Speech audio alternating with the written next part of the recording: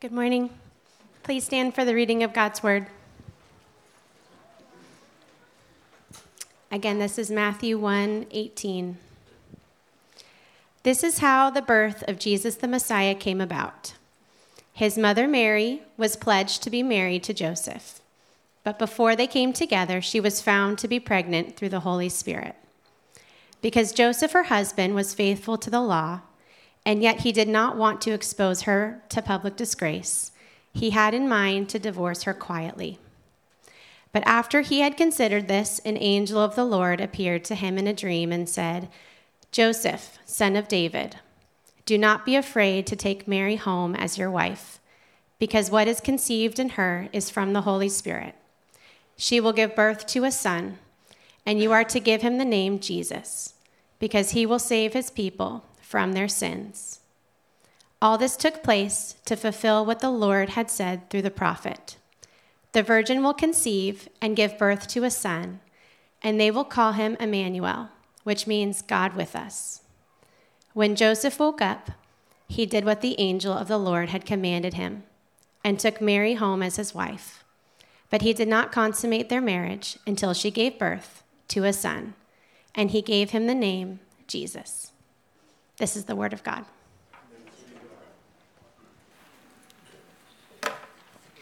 Good morning. Happy Advent. Merry Christmas.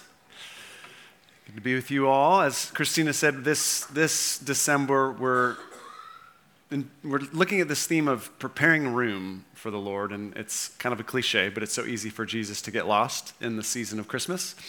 And so we're looking at how do we not do that? And more important than just in the Christmas season, but in our lives, how do we make room for the presence of Emmanuel throughout our days? And so last week we looked at the story of Mary and how she literally made room in her body for Jesus and then in her life. And today we get to look at her husband Joseph's story and how he made room for Jesus. Actually, he was kind of forced to make room for Jesus, and that's sometimes how it happens.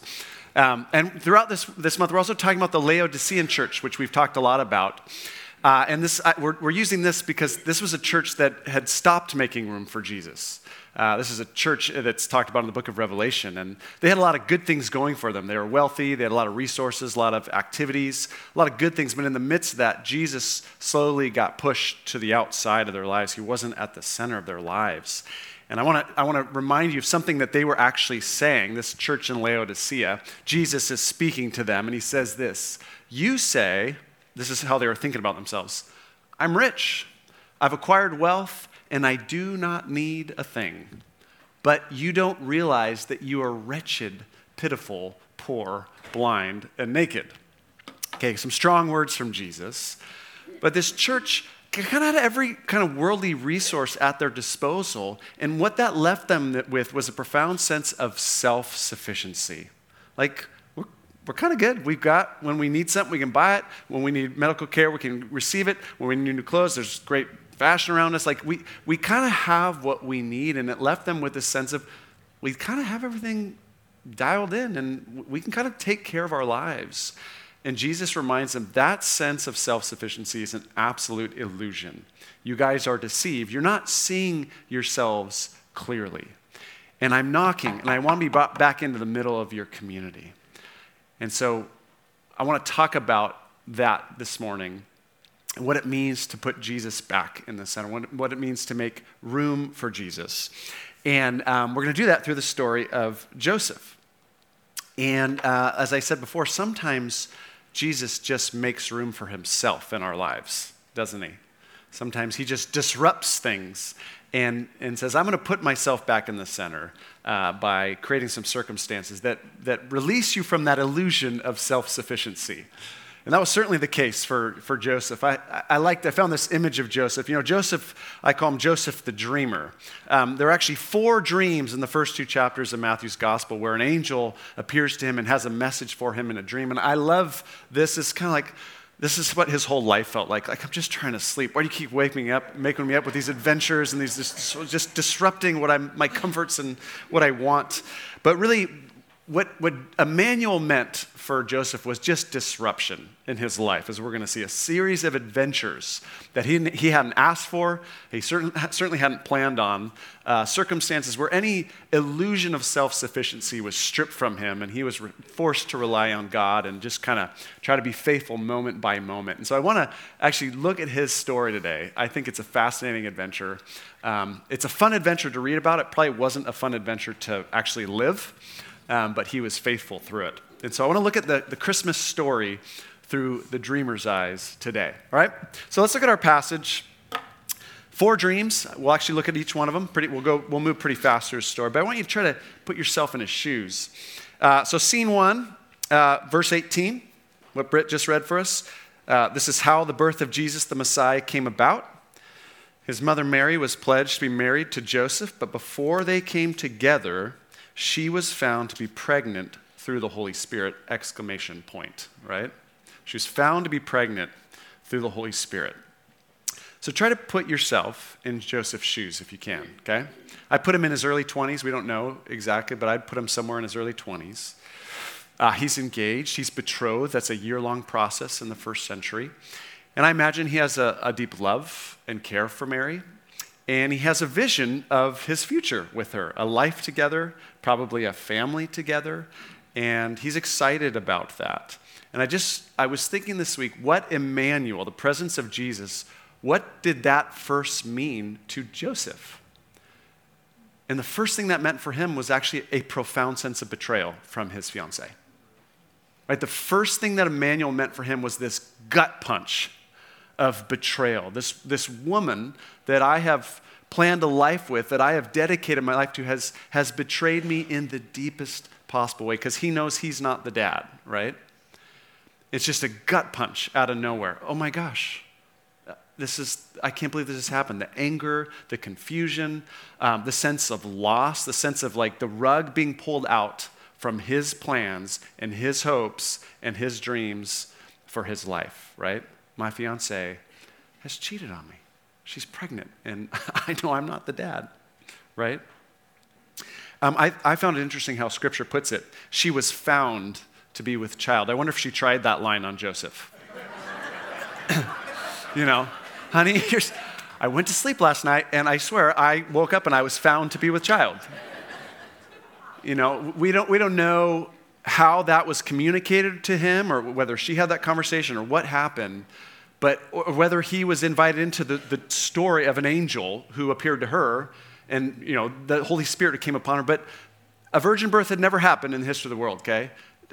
No man would probably accept this story. I mean, you put yourself in those shoes. Imagine Christmas never happened and your fiancé told you that. There's no way. And that's what Emmanuel first meant to him. Just betrayal, shock, sadness, loss. Verse 19, because Joseph, her husband, was faithful to the law, or some translations, he was a righteous man, and yet didn't want to expose her to public disgrace, he had in mind to divorce her quietly. And back then, betrothal was a legal situation had required divorce to separate. And so Scripture's saying Joseph was a good man. And he did what any good man in his circumstance would do, which is call off the wedding. Okay, they're not 5 years into a marriage where an affair happens. This is like before we get to the starting point. We don't have something to work off of here. This is what a righteous man would do. But it says he doesn't want to subject her to the public disgrace of what he thinks she's done. And so he has plans to divorce her very discreetly and quietly. And he's actually, even in his hurt, he has every right to kind of want to get back at her. But he is portrayed as a man who's trying to protect her, her reputation in the community to the extent that he can. So it's a very honorable response. And then he has his first dream. And he'll get sick of these dreams by the end, I promise you.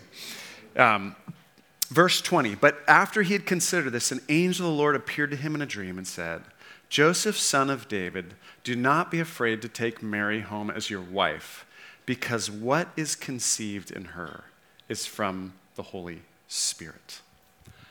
And that phrase really hit me this week. What is conceived in her is from the Holy Spirit. Joseph, this thing that looks horrible in your life, this thing that is very painful, that looks really bad, this thing that threatens to literally ruin your life is actually from the Holy Spirit. God is doing this, and God is at work in this event that you think is the worst event that's happened to you in your life so far. But the Spirit of God really is at work. Mary is telling the truth.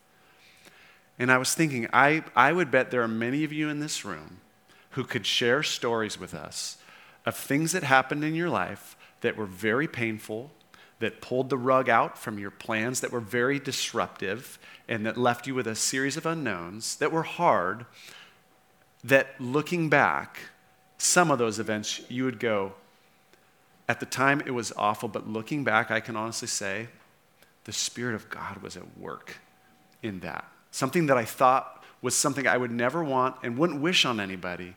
Looking back, I can say the Spirit of God was at work in that. Like he moved, he did some things in that. And that was certainly the case for Joseph. So he learns, oh my goodness, my fiance is telling the truth. So he responds, look at verse 24. When Joseph woke up, he did what the angel of the Lord had commanded him, and he took Mary home as his wife. Okay, I want you to think about what that decision to take her into his home as his wife, pre the date of their wedding, right? What that would mean in a conservative, religious, first century Jewish environment, right? So he has a pregnant fiancée, and he's bringing her into his home to marry her. So anyone in town is going to assume, oh, no righteous man would move forward with this marriage with a woman who cheated on him. So what? He must be the dad. Oh, this is something that they did together. And again, in that kind of environment, there'd be a lot of embarrassment, be a lot of judgment and shame on a couple that had, this is not 21st century American Western culture, okay? It's a very different culture. And so he chooses to bring her into his home and really protect her and take that shame, the public shame and embarrassment, onto himself and play this protective role as a husband and bear shame that isn't his to bear. And of course, it's not Mary's to bear either, but he kind of protects her in that decision. It's a beautiful, righteous response, but that cost him something. And so they do, and Jesus is born. All right, so we're going to keep going with the story here into chapter 2. So fast forward a year or so, all right? Jesus is born, he's healthy. We'll say life is going on somewhat swimmingly. We don't really know what those early months were like, but they're figuring out life with a newborn boy. And then if you go to chapter 2, the story continues, and we all know this story. We sang about it earlier. After Jesus was born in Bethlehem in Judea, during the time of King Herod, Magi from the east came to Jerusalem and asked, "Where is the one who has been born King of the Jews? We saw his star when it rose and have come to worship him." When King Herod heard this, he was disturbed, and all Jerusalem with him. And we all know the story of the wise men and Herod, who was very threatened by this idea of another king that's been born, and says, "I don't want another king," and chooses to kill all the babies in that kind of age range to try to wipe out whatever this would-be king would be. Okay, this is the darkest, I think, the darkest part of the Christmas story, what we know as the slaughter of the innocents, where Herod would send his soldiers to kill these baby boys. And so all of a sudden, this family is thrust into all sorts of danger that they hadn't expected.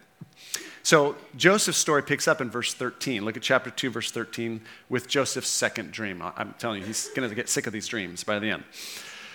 When they had gone, when the Magi had gone, they visit Jesus, right? When they had gone, an angel of the Lord appeared to Joseph in a dream. "Get up," he said, "take the child and his mother and escape to Egypt. Stay there until I tell you, for Herod is going to search for the child to kill him." So he got up, took the child and his mother during that night, and left for Egypt, where he stayed until the death of Herod. Okay, parents, can you imagine this message? I mean, fathers and mothers, can you imagine hearing this? No warning, right? No warning, out of nowhere, middle of the night, woken up by a dream. Joseph, get up. No time to think. Act now. I want you to get your family, and I want you to flee. Where? To Egypt, to another country, to another culture along very dangerous trade routes. I want you to go there, and no clarity. Did you notice no clarity given on how long he'll be there? I want you to go there. Just go there until I tell you to come back. Okay, we don't know if it was months, or I assume it was several years before Herod died. But you're going to go to another land, and you're just going to be there for an unknown amount of time until I tell you to come back. And I was just trying to imagine a modern day parallel for us. What if, fathers, you got a dream from an angel that said, wake up, the president wants to kill your child. His special forces team is coming in 2 hours into your house. You need to get up right now, pack whatever you can, get in your car, head for the southern border, right? Cross over at Tecate and just blend in for a couple years, right? And I'll tell you when you can come back to Orange County, right? I mean, I'm just trying to think what would that feel like in this?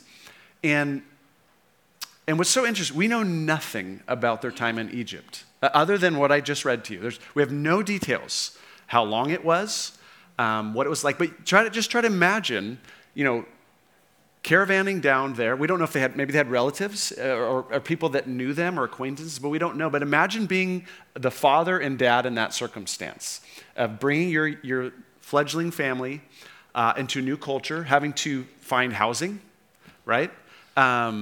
We know he was a carpenter. Was he able to start up a carpentry business there to support the family? Was he a day laborer for a couple of years? Just making ends meet for some unknown amount of time. But imagine what that, we have so many refugees in the world today. We're kind of more aware of that than ever before with wars and regimes, and you have these people, right, having to flee dangerous circumstances and depend on the hospitality of others and all these situations that we're so aware of. When we think of this, that's kind of what they had to experience. That's what Joseph had to lead his family through. It was something like that for some unknown amount of time, just waiting for the angel to appear in another dream. Wild. All right, scene 3. I know we're just kind of having to move fast, but third dream, look at verse 19. After Herod died, an angel of the Lord appeared in a dream to Joseph again in Egypt and said, get up, take the child and his mother, and go to the land of Israel, for those who were trying to take the child's life are dead. Okay, so after settling in to a place, probably familiarizing themselves with Egypt, maybe making some connections, they have to uproot again, and they're heading back home to safety in Judea, or so they think. Verse 21, so he got up, took the child and his mother, and he went to the land of Israel. Here's dream 4. But when he had heard that Archelaus was reigning in Judea in place of his father Herod, and his son is no better than the father, right? He's like father, like son. So he's afraid to go there. So having been warned in a dream, he withdrew to the district of Galilee up in the north, and he went and lived in a town called Nazareth. Okay? So he gets up from Egypt, takes his family back to Judea, and he finds out this is just as dangerous as where I left it. And then in Judea, I'm assuming, the angel appears to him and says, get up, and I want you to go north up to Galilee, go up to Nazareth, to Nowheresville, right, as we learned from last week. And that's where the family settles, and that's where Jesus is raised. We don't know what age he was at that point, but that's kind of where Matthew's story, or where Joseph's story ends in the Gospels, with settling back up in Nazareth. Okay? So these 4 dreams, and really after this, Joseph disappears from the gospel story. We have one more account of him, and it's one more account of Jesus disrupting his life again. When Jesus was 12, remember, and they go down to Jerusalem, and Jesus gets lost in Jerusalem for 3 days. And he and Joseph and Mary are just infuriated by their son, who caused so much pain and grief for them. And that's the last scene we have of Joseph in the Gospels. And he just kind of disappears from the story after this. And all scholars, I think by all accounts, it seems as though Joseph has died by the time Jesus begins his public ministry when he's 30. And he's clearly died by the time Jesus is crucified, we think at about 33 years old.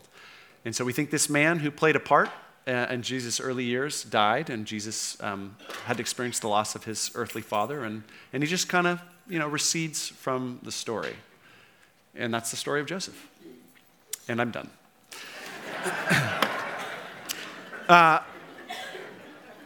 So, that's a quick overview, right? But I just want to I was just reflecting this week on this man's life, what we know of him in these first 2 chapters, and what Emmanuel meant to him, what Jesus meant for him. And in a word, I already said it, Emmanuel meant disruption, right? Emmanuel meant his plans being turned upside down. It meant him being thrown into circumstances where he was way in over his head. He didn't know what to do and was totally dependent on God. And to the Laodicean conversation about self-sufficiency, I use that. We have everything we need. Emmanuel meant for Joseph any illusion of self-sufficiency, being totally stripped, being forced to rely on God, to depend on God, for God's angel to show up at the right time and to tell him what to do and to obey that. And I was really struck this week by how the angel dealt with Joseph. I don't know how you felt about how the angel speaks to him, but I was struck by how much was demanded of Joseph and how very little was explained to him in the process. I noticed the first dream starts kind of nice with "don't be afraid." That's a nice way to start. But the next 2 messages start with 2 words: get up. Right? A high would be nice, Get up and go. Leave everything is familiar and go to a place I'm going to show you. And even I was struck by the timing of the dreams. Like, Joseph is given information at the last moment when he needs it and never before.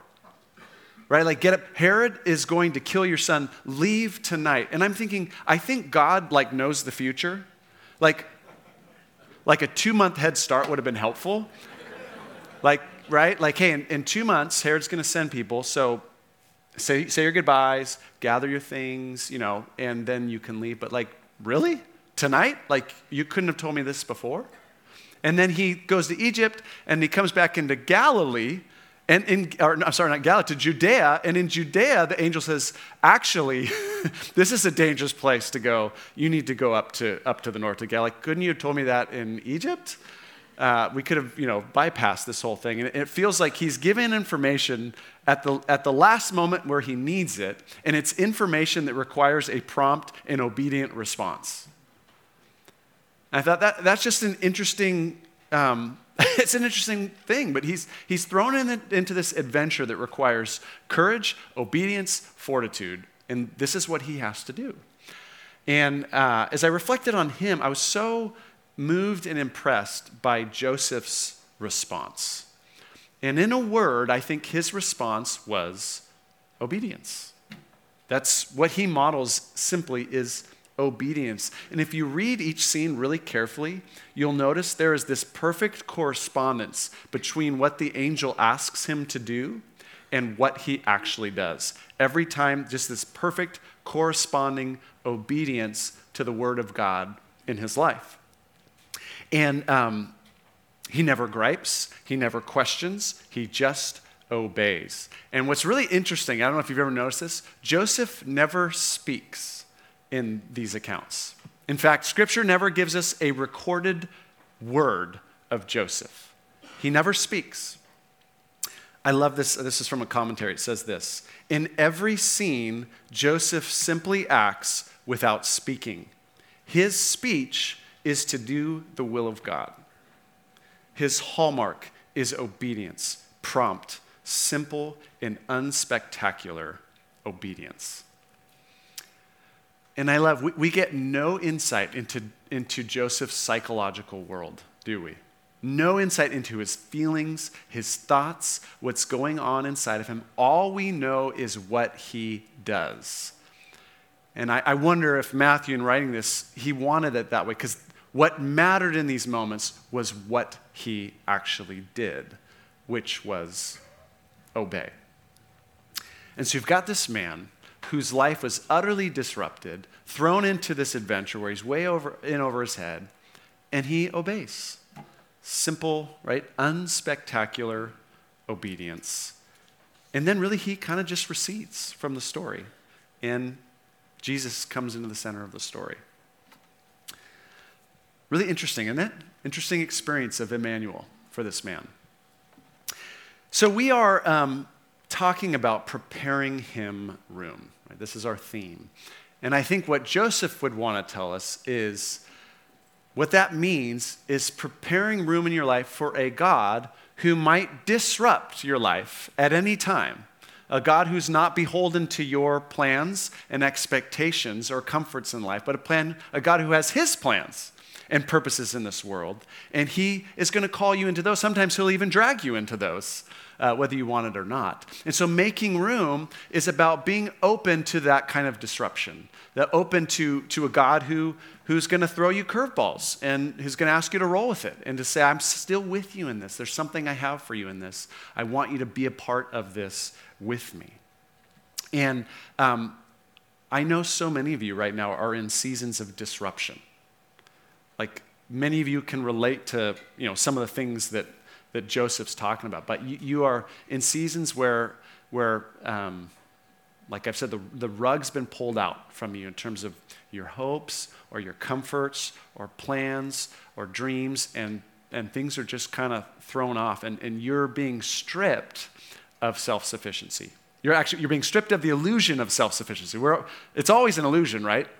Self-sufficiency is always an illusion, but sometimes we can kind of live with that illusion, and other times life happens and we realize, oh, that was just an illusion. And some of you are in that season right now. Some of you are in seasons of a lot of unknown. Like you're looking at the future and it's very unclear. And just as with Joseph, God is not giving you information about the future. He's like, gosh, I would love to have some more information ahead of time, Lord. And you're just not getting that from him. You're having to kind of just take it one day at a time, respond in the moment as best you can with what you've got in the moment, trusting him day by day, moment by moment.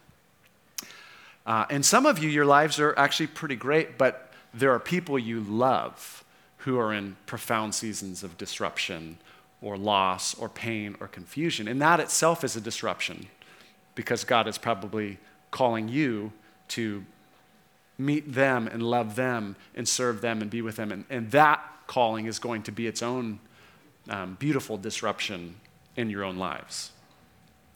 And I think Joseph would be like, that's kind of par for the course in this world with Emmanuel. That's kind of how our God, for better or for worse, this is how he operates in the world. But the good news, of course, which I've already shared, is that Emmanuel is with us in the disruption. The good news is sometimes that which is conceived in this disruption is actually from the Holy Spirit. And even if we wouldn't say this thing is, because some of these things are not good, they're bad and they're awful, but at least we can say Emmanuel is at work in this. He's always at work. He's always with us. He's always doing things. And there's things that he does in the disruptions that he just doesn't do, right? When life is just going along swimmingly, when we're comfortable, when we're feeling in control. And when that's pulled from us, God tends to open up a space in us that can't be opened up any other way. I mean, I think about the Laodicean church. That church, they had everything. And you're thinking, what on earth was going to get Jesus back into the center of their church? And I don't have an answer, but my guess is disruption, probably, right? Disruption that would remind them, oh my goodness, we are not in control. And that would maybe soften them to the presence of Jesus, where they might invite him to take control again. And so making room, preparing room is simply, I think, being a people who are open to God working in those ways and responding faithfully when he does. I want to end with a story from one of you, actually. I have a little video story. I asked Paul Bressenden, who many of you know, to share a little bit about what's been going on in his life this year. And it's about a 5-minute video. And he shares a disruption that has occurred that I think so many of you will relate to. But he also shares a space that God has opened up in his life, that Jesus has opened up in his life, that wouldn't have been opened up if this disruption hadn't occurred. So enjoy this, and then I'll come back up and close this off. Hi, Grace family. My name is Paul Bressenden. I run a marketing agency, and this year, as we were setting up our planning for 2023, we knew it was going to be a little bit of a different year from an economic environment perspective. And so instead of planning for a 20% growth year like we normally do, we decided to be really conservative and plan for a 10% growth year. And I don't know, maybe 3 or 4 months into the year, it suddenly hit me that instead of it being a 10% growth year, that we were bleeding out pretty quickly. We had projects that nothing was going. And so this slow sort of, wave of embarrassment hit me as I realized that my business is helping other people do sales and marketing and plan for growth. And somehow I missed this, huge hiccup in our own sales and growth strategy.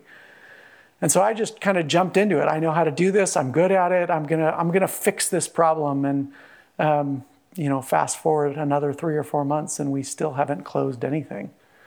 And our reserve accounts are getting to the bare bottom. All of our savings accounts are gone, and this sense of fear, panic, kind of hit me as I realized there's nothing left. Our savings accounts are gone. We're operating on fumes. And what was normally this sense of like, this is my strength, this is my gifting, suddenly hit this like wall of, what do I do now? And in that season, it's like, everything just sort of changed. I couldn't sleep. I was full of stress. I think I was debriefing this with my wife the other day, and she was talking about how she could sense that I was carrying something really heavy, but no one knew how to help. And I remember just like all of my habits were gone. My exercise routines, my get up, and because I was losing sleep, I couldn't get up. I was exhausted in the morning, and I was exhausted all day. And, all of this stuff started to stack up. And I remember thinking, there's nowhere to turn to but to God.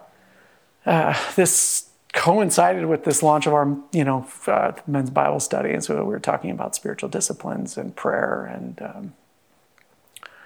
And I knew that in order to do this, I had to somehow find time to do this, and life with kids is hard. And so I was just praying, God, would you get me up? Would you wake me up in the morning?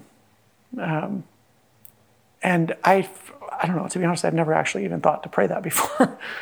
And honestly, this idea of knowing how to pray and knowing what to ask God for, we were in our reading thinking about how God delights in spending time with us, that we are his delight. I've always viewed God as being this, yes, he loves me, but yes, he's this creator that's a little bit more distant that we have to sort of please. And even praying this simple prayer of would you get up in the morning and that I'm his delight. I woke up at 5:30 the next morning, not tired, pretty excited to spend time with him, but with this thought of God wants to be here in the morning with me. And honestly, it wrecked me. I've been weepy ever since. And this has been, months now. And every morning I wake up at 5:30 in the morning and I spend time with God. And during Thanksgiving, I was driving to pick up some tables and chairs for my wife, and was reflecting on what the psalm that I was reading that morning, and thinking through how my kids had asked me in prayer, how do you hear God's voice? Do you hear his voice audibly in prayer? And I gave this sort of answer of no, but I know he's real. And I kind of listed off these ways that God has intervened miraculously in my life. And it was these things that were sort of far off. And it just smacked me in the face of how juvenile that was in some degree, as I was realizing it now. That now as I look at my relationship with God and my moments with him, I don't need this miraculous sort of picture that was far off of how God intervened in my life. I get up every morning with him and I spend time with him, and he wakes me up because he loves being with me and I love being with him. And I've been thinking through this sort of moment, like people ask me, like, oh, are things better? And yeah, to be honest, yes, they are. Like, we were slowly digging up and kind of getting out of this revenue problem at work, and all those other sorts of things are starting to align. But and the list of answered prayers of things that I've been having in this season are endless. They're long.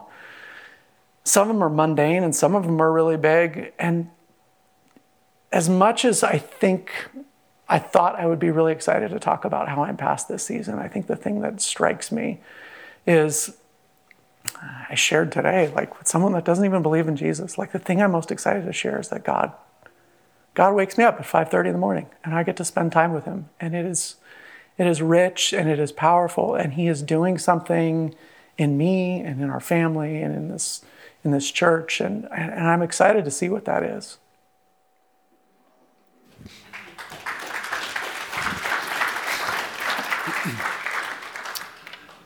Isn't that great? I've been telling Paul, I really like Weepy Paul now. Weepy Paul is a better Paul. And we were exchanging texts yesterday and messages, and he said, I would have said a while ago, I wouldn't wish this, disruption's never fun. So I wouldn't wish this on anybody. And he's like, in light of what I experienced, he's like, I actually would wish this on everybody. In light of the intimacy that I'm experiencing with Jesus, that he loves me, that he wakes me up because he wants to be with me, and how disruption created a space in him that just wouldn't have happened any other way. And that's so often how it happens. And many of you could share stories just like that. So I want to leave you just with that question. What about you? Where's the disruption in your life right now? And what does it look like to rather than try to flee that, right, or try to get out of that as quickly as possible, to ask, Emmanuel, where are you in this? Where are you with me in this? What does faithfulness look like to you in this? How can I just faithfully respond? And or maybe the other question is, where are the needs around you, where people are going through some hard things? And maybe the prayers, Emmanuel, give me eyes to see the needs of people around me and help me move towards them, even if that is disruptive to my own comforts and my own desires. What does that look like? So that's what I think making room is. Lord, where are you at work in this disruption? I want to be faithful to you. And don't forget that the gospel, whatever disruption we might experience in life, the gospel is that Emmanuel experienced the greatest disruption of all, right? The one who is the God of the universe, who disrupted everything about his existence in order to become a human being, and a poor one at that he might be with us. Though he was in the form of God, he didn't consider equality with God something to be grasped, but he made himself nothing and took on the form of a servant. And so Emmanuel has experienced the greatest disruption. He has made so much room in his life for us. And so he is with us in all that we go through. So let me close this in prayer.